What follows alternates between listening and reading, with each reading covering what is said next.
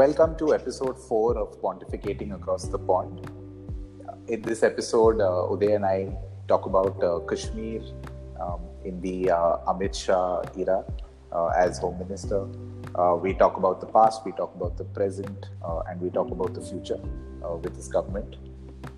We also talk about political satire, its history, and its impact on millennial thinking in India today. We hope to bring you a few laughs and a lot to think about in this episode.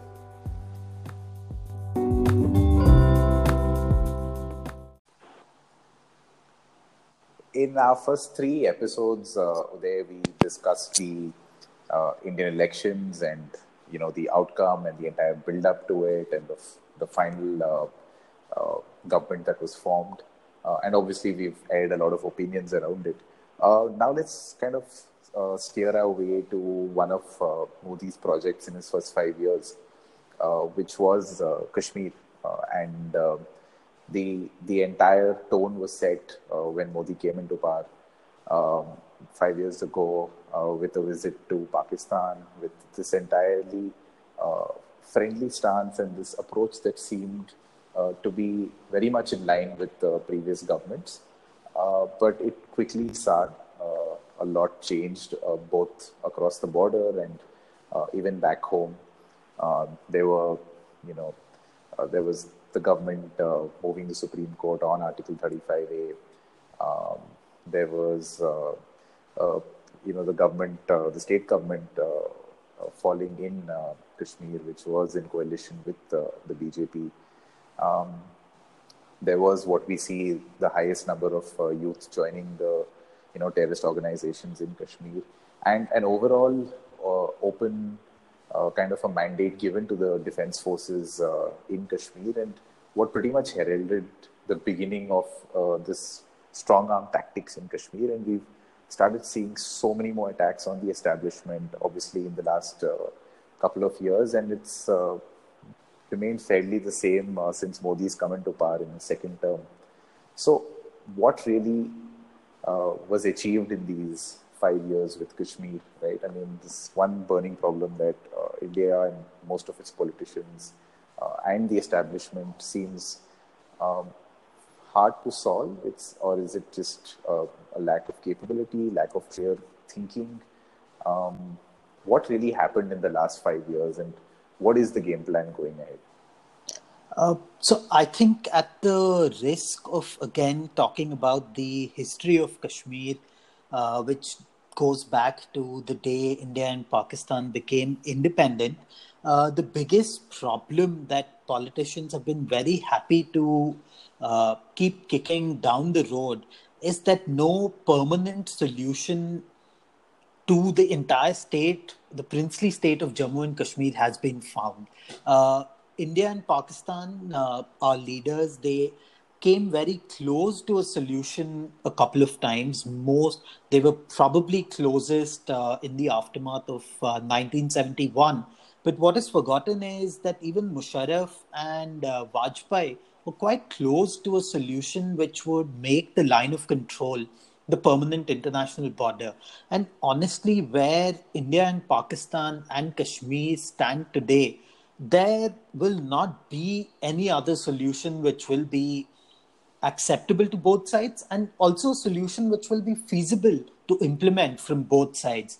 We are not going to have a situation where the entire state of Jammu and Kashmir, including Aksai Chin, which has been annexed by China, including territory which has been ceded by Pakistan to China in 1963, all of that territory is not going to be returned to India under any circumstance. So the resolution that Indian parliamentarians passed in 92, stating that all of Jammu and Kashmir is an integral part of India, that has become the stumbling block for this generation of politicians.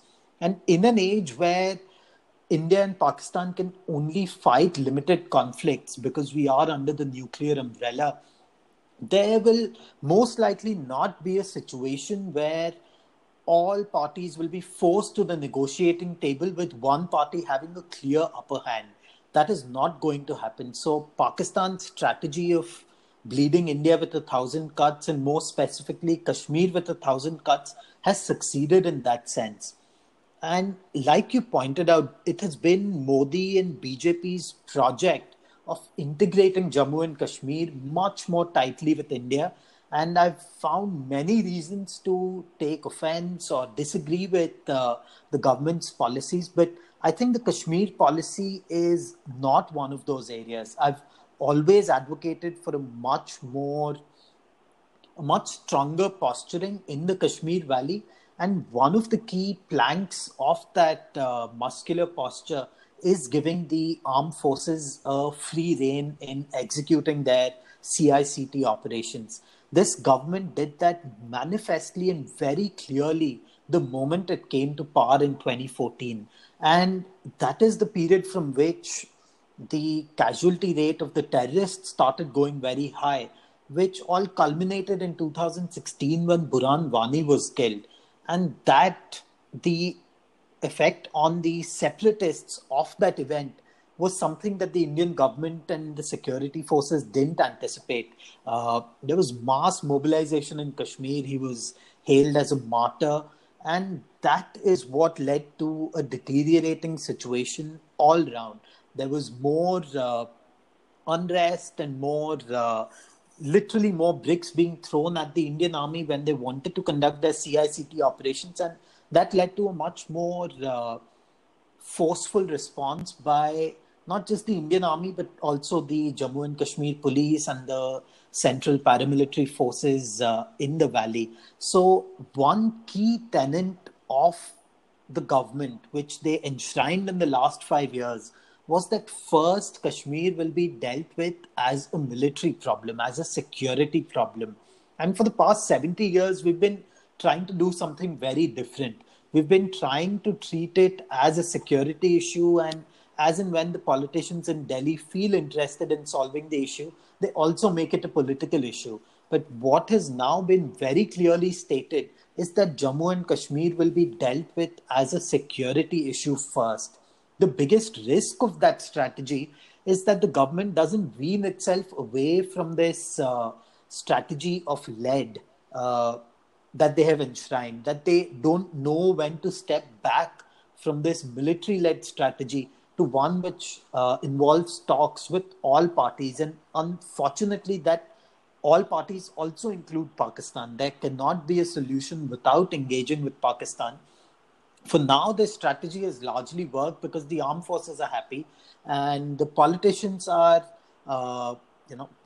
in a very cynical sense, I wouldn't call them happy, but the fact that there are bodies of soldiers which come back to the hinterland and villages and cities every now and then from the Kashmir Valley, the nation's attitudes against this strain of separatism, they've also hardened. So the politicians are also in a strong, firm footing in that sense, that there is no political risk to actually following this strategy. But on that note, Uday, how does the government get away with having a very strong military hand on Kashmir, giving them this free reign, yet having to balance the various players in the valley, between the separatist leaders, between the local people, and obviously Pakistan as the external stakeholder in all of this? Isn't it always going to be like a really difficult, tightrope to walk, with public sentiment driving so much of the decision making in the valley? It definitely is a tightrope, but this is one government which has decided that it wants to try and perform that balancing act. And the first part of that act is letting the armed forces run free. It's letting them combat these terrorists with both their arms, not with one arm tied behind their back. But as for the other plank, they've now pivoted back to Vajpayee's negotiating stance of Kashmiriyat, Insaniyat, and Jamhuriyat. But what they've neglected to do is also include Hariyat in that three-plank strategy, because they have manifestly come out and said that they will not engage the Hurriyat in talks. And that may be a profitable strategy if, they represented only one element of the separatists. But the fact that almost all separatists of all hues and varying degrees of violence, they all fall under this broad umbrella of Hurriyat. So they will have to be included in this three-plank strategy of Kashmiriyat, Insaniyat, and Jamhuriyat. That cannot succeed without the fourth Hurriyat. So I think that is where this government needs to have more of an outreach, probably engage a much stronger interlocutor, maybe one of the ex-army chiefs or maybe one of the ex-heads of the intelligence services. Those are the people who will be able to bring all parties to the negotiating table. And that is the political battle that they have to fight. They can fight it as long as there's president's rule in Kashmir. But the second it comes down to free and fair elections, which is what instigated the first set of unrest in the late 1980s, as long as the Indian government doesn't ensure successive free and fair elections and lets the state government function, I don't think there will be the political plank to fall back on. And then it becomes very difficult for them to retreat and retrench from the lethal policy of lead that they have been advocating in the valley. Right. So then there is this clear, just constitutional kind of strife that is also going on in Kashmir, right? Besides all the other battles that the government is fighting, which is that there hasn't been a state government for some time. The president's rule has been extended for another 6 months, starting July, and election dates might come out only in August. And again, there is very little surety around that. There's also conversation and a debate that has started around the whole, delimitation process of adding, constituencies that haven't voted in a long time, that some of them exist in Pakistan-occupied Kashmir. It's also, trying to give some sense of importance and representation to greater parts of Jammu and Ladakh. How do some of these constitutional battles, if I may call them, figure in the overall conversation in Kashmir, right? I mean, it just seems to be so much happening and so much to be solved for. They all form a part of this grand project of Kashmir that the BJP and Narendra Modi and Amit Shah specifically have taken on. Again, going back to the 1950s, the original Jammu-based party, which was formed to check the Kashmir Valley's dominance of the state's politics, was the Jammu Praja Parishad. And even they had a very evocative slogan, which said, Ek Nishan, Ek Vidhan, or Ek Pradhan, which translates into one flag, one constitution, and one head of state.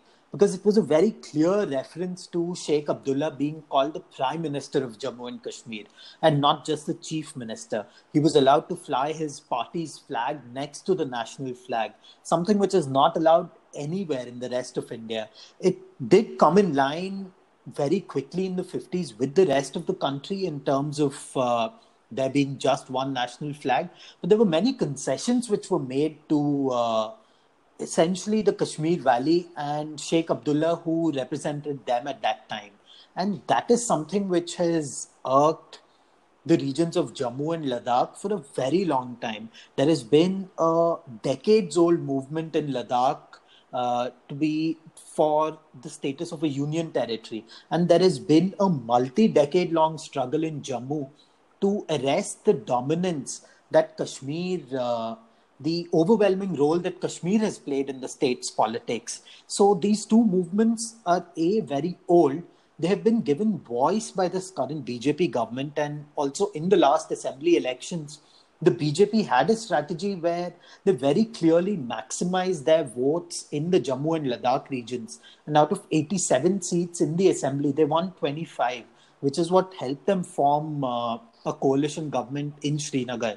So I would say these are very old demands which are now being voiced very strongly by the RSS and the BJP, but mostly the Jammu-based Hindus who, for very long, have not been part of the discourse on Kashmir. They're just as much a part of the state, and they haven't had as much as loud a voice as their population or their demands require. So I think it's an old demand which is now being voiced, and delimitation is a very clear step in helping them voice those concerns.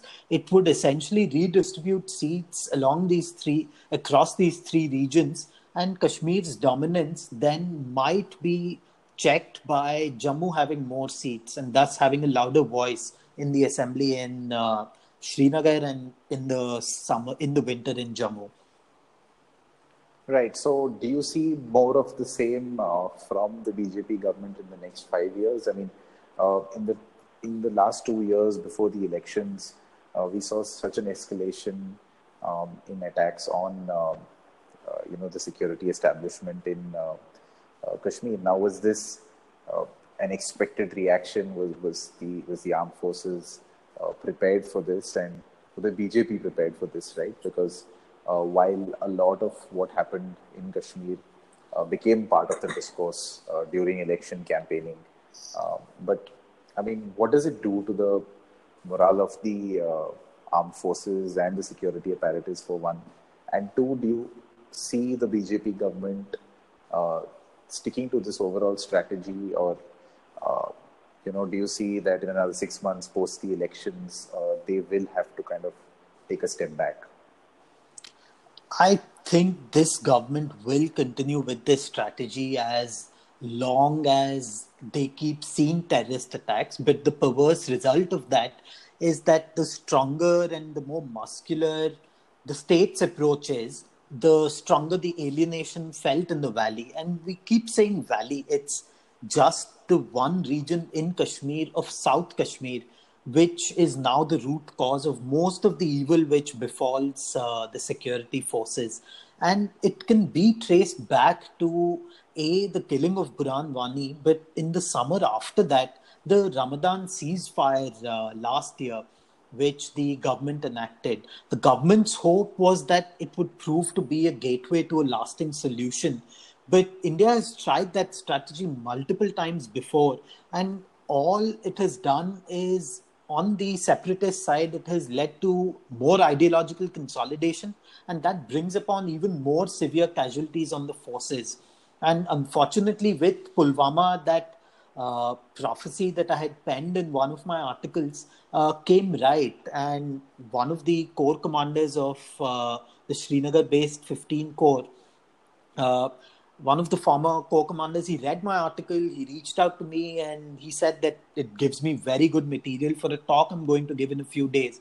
Although I don't agree with some of the things you've written, I think there are quite a few prescient observations that you've made, which I will be bringing up. So I think the government will be very wary of enacting a ceasefire when they feel they're on top. So the government strategy is not going to change. The armed forces will be happy because this restraint on their standard operating procedures will be lax, as it has been for the past 5 years. So the onus now most definitely then falls on Pakistan to stop supporting terror, and be on the separatists on the Indian side of the border to come to the negotiating table. Because how long is this going to continue? 2 generations of Kashmiris have already, either been, in their eyes, martyred, or they've fallen prey to the economic malaise which inflicts the entire valley.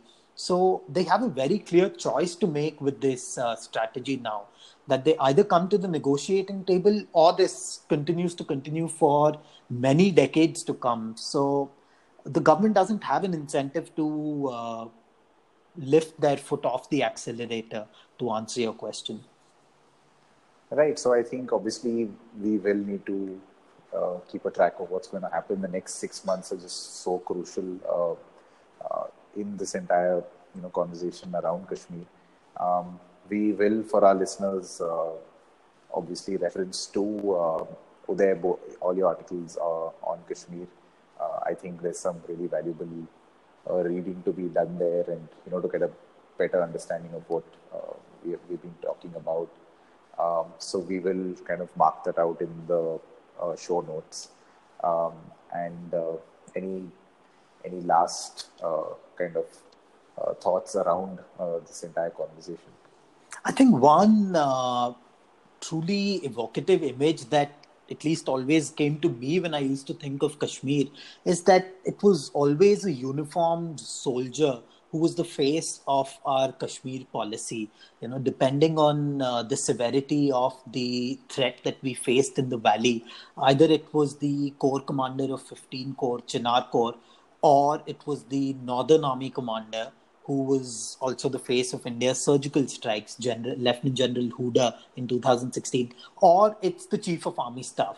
So the face of India's Kashmir policy has always been a uniformed soldier.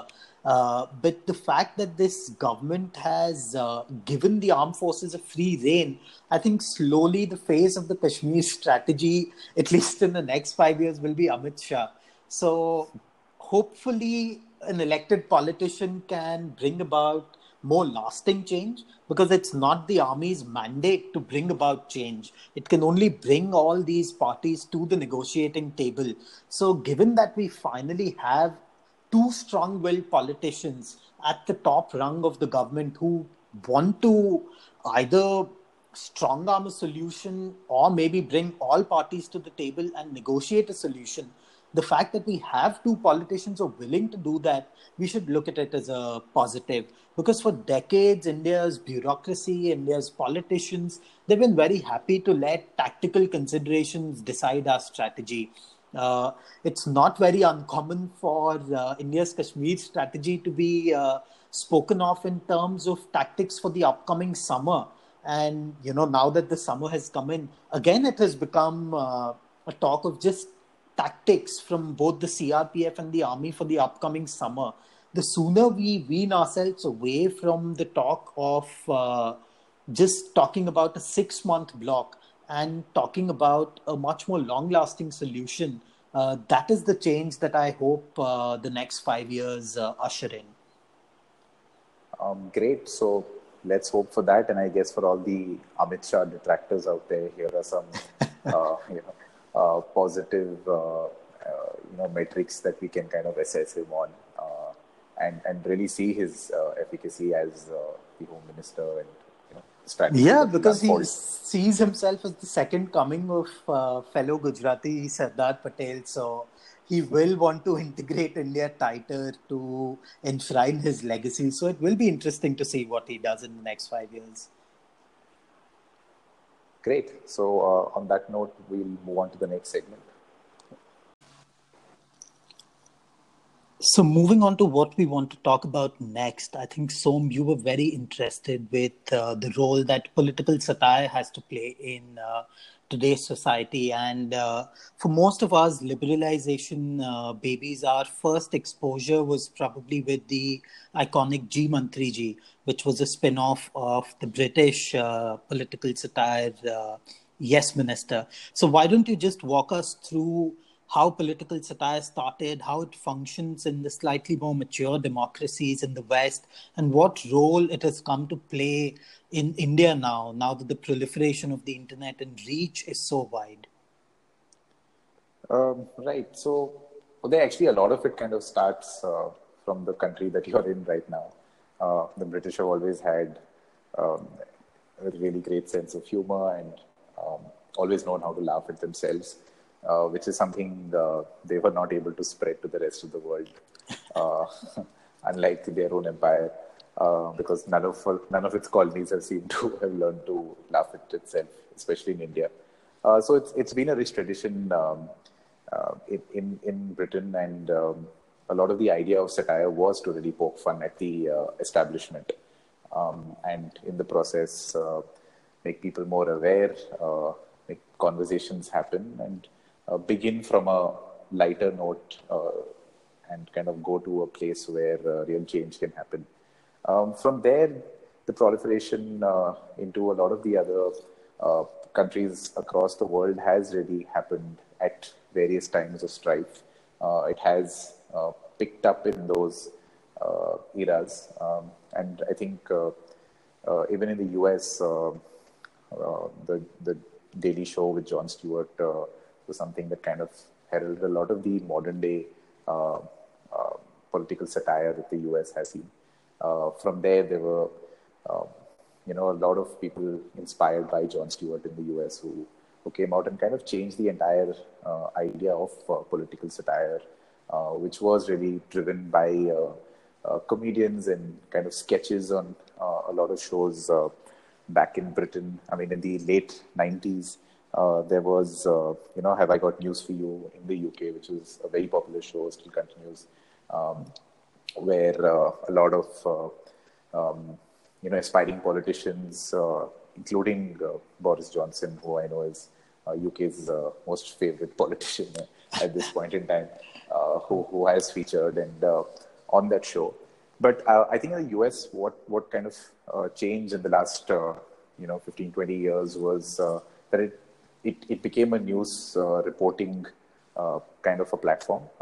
Political satire started featuring on shows that were using day-to-day news, reporting it like news.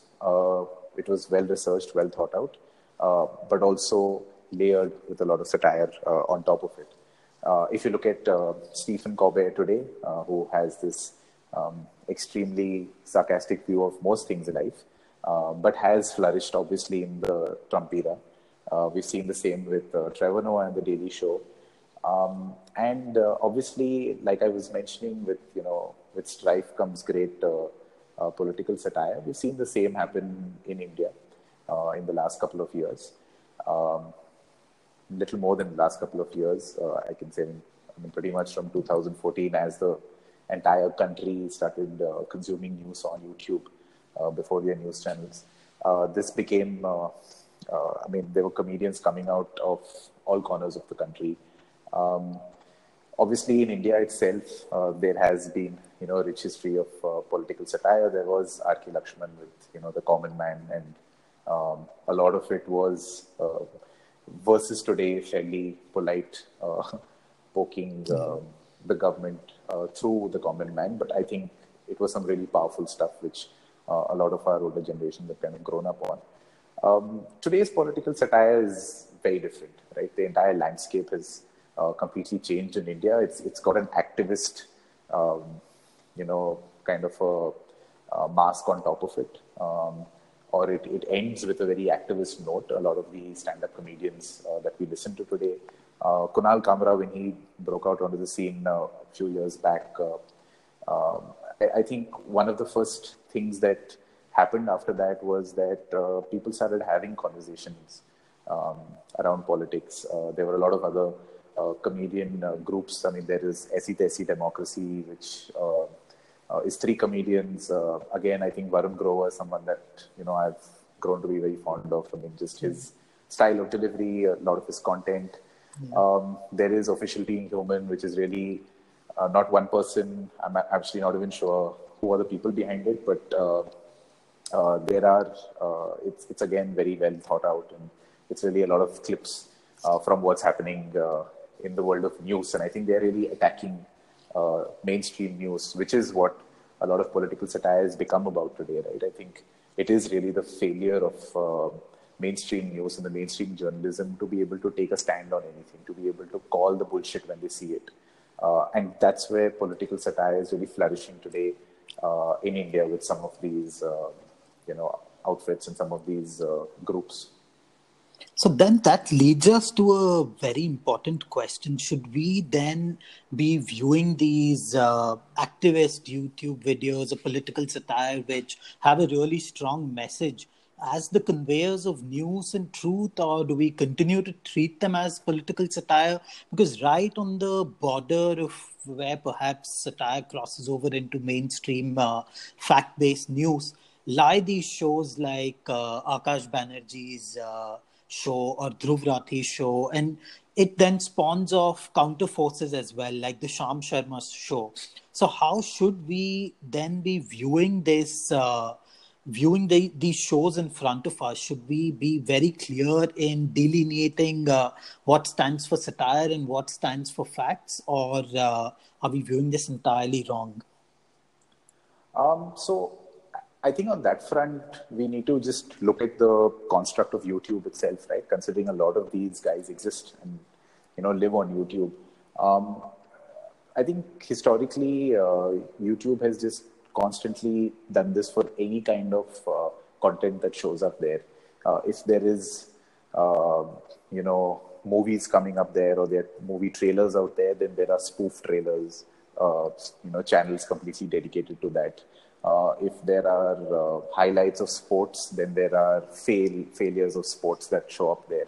I think somehow there's just this constant need for for something to be created or to be designed that is constantly an opposing force to anything that we see on YouTube. And that seems to be the case even with political satire in India. I mean, I feel that Dhruv Rathi and Akash Banerjee are at some level staying true to the whole idea of political satire, which is poking fun at the establishment, but they're using facts, right? Which is something that we are now seeing coming out of, John Oliver on HBO, or you're seeing that with Hasan Minhaj on Netflix. It is packaged in a way that be interested to listen to it. But at the same time, there is a very clear finger being pointed at the government. The problem with the Sham Sharma show and, its ilk today for me is that it's really fighting the so-called left-wing liberal thinking today. But I don't believe some of these guys are really, picking sides out here. They're just questioning what they believe is wrong. And I won't really slot a Sham Sharma into political satire. It is cracking jokes at an opposition, but the opposition is not the establishment.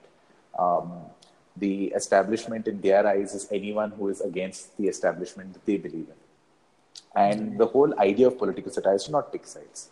It's to think about the common man first. R.K. Lakshman's Common Man always saw it from the point of view of the common man. And that's what the role of some of this should be. And therein I feel lies some of the inherent contradictions around political satire and some of my fears and hopes, right? Like one thing I feel very strongly about is that the more you listen to some of this political satire, I mean, like I've been listening to Trevor Noah now constantly, thanks to YouTube, constantly pushing him right to the top of my feed for so long that I just don't believe there is anyone good in American politics. And this, and the same has started to happen with Indian politics too, right? Like there is someone poking fun at the current establishment, there is someone poking fun at the opposition, and all of it is not so much to hold up the Indian Constitution or what a citizen should expect out of their government, or just the inherent contradictions that our establishment keeps posing to its people. I think that for me is something that scares me. And something that gives me hope is that I know so many people around me who constantly, the moment a conversation around politics begins, they're like, hey, we don't want to talk about politics. Yeah.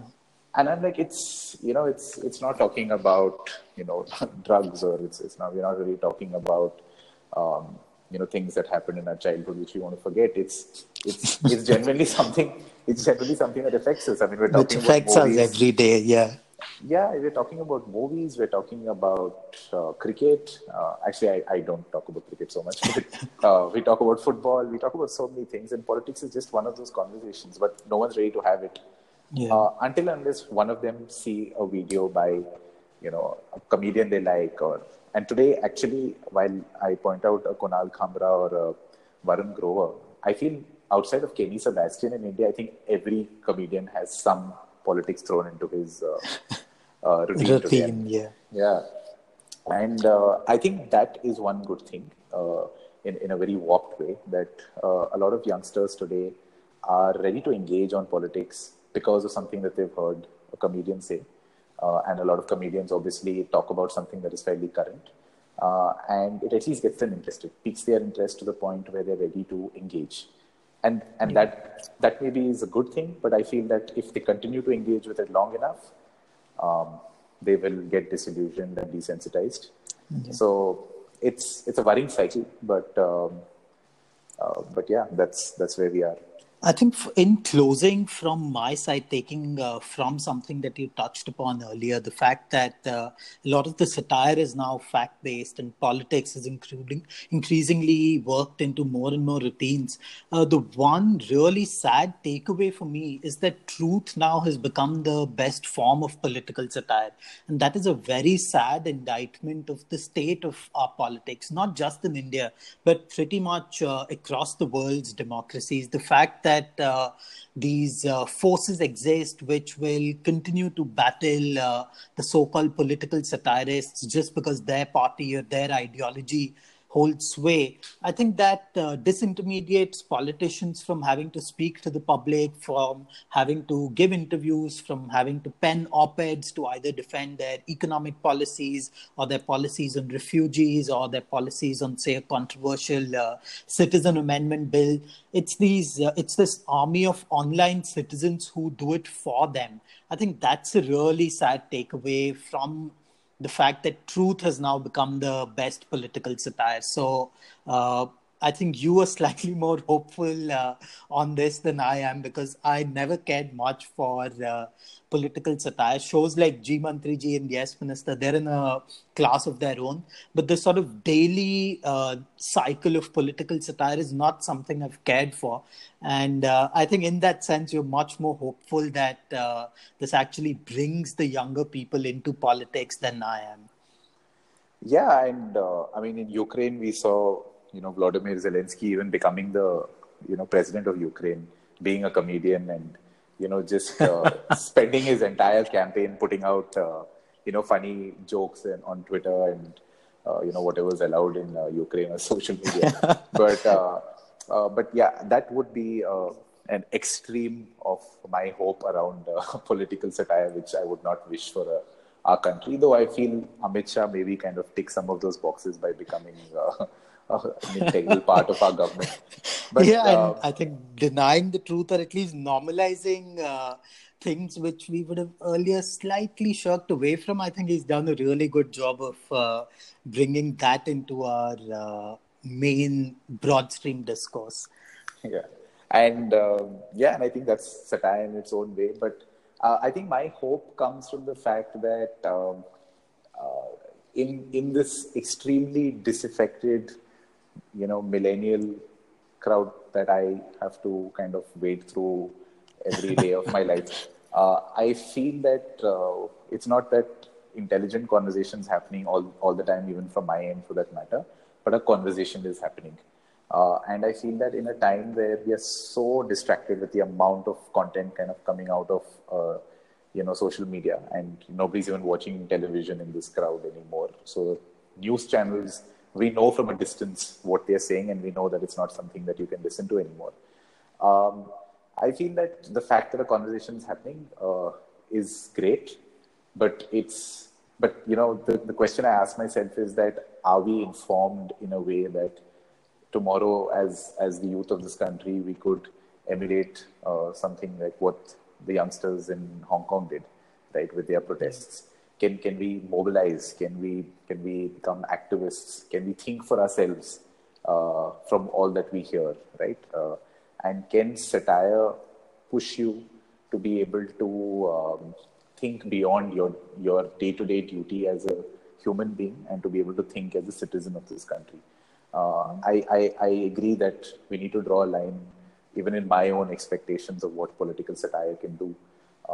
And it is diluting the political conversation to a large extent for people who are informed and want to be able to go beyond the daily diatribe that we are surrounded by. But for an audience that refuses to become a part of the political conversation in this country, I think it's a great starting point. Yes, so on that hopeful note, I think this is again a topic which will be a thread which runs through our episodes. So hopefully we'll return to it at some point in the future. Yes, I promise to bring you many laughs.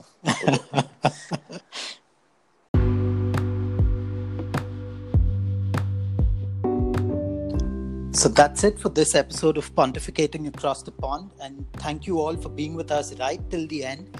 And as for the next episode, which we will bring out probably just after the presentation of the Union Budget, we'll talk about one of our really sad forebodings from the previous episode, which seems to have come true with respect to the independence of the Reserve Bank of India, as the Deputy Governor Viral Acharya becomes the latest high-profile, really strong, academically credentialed governors to leave the bank.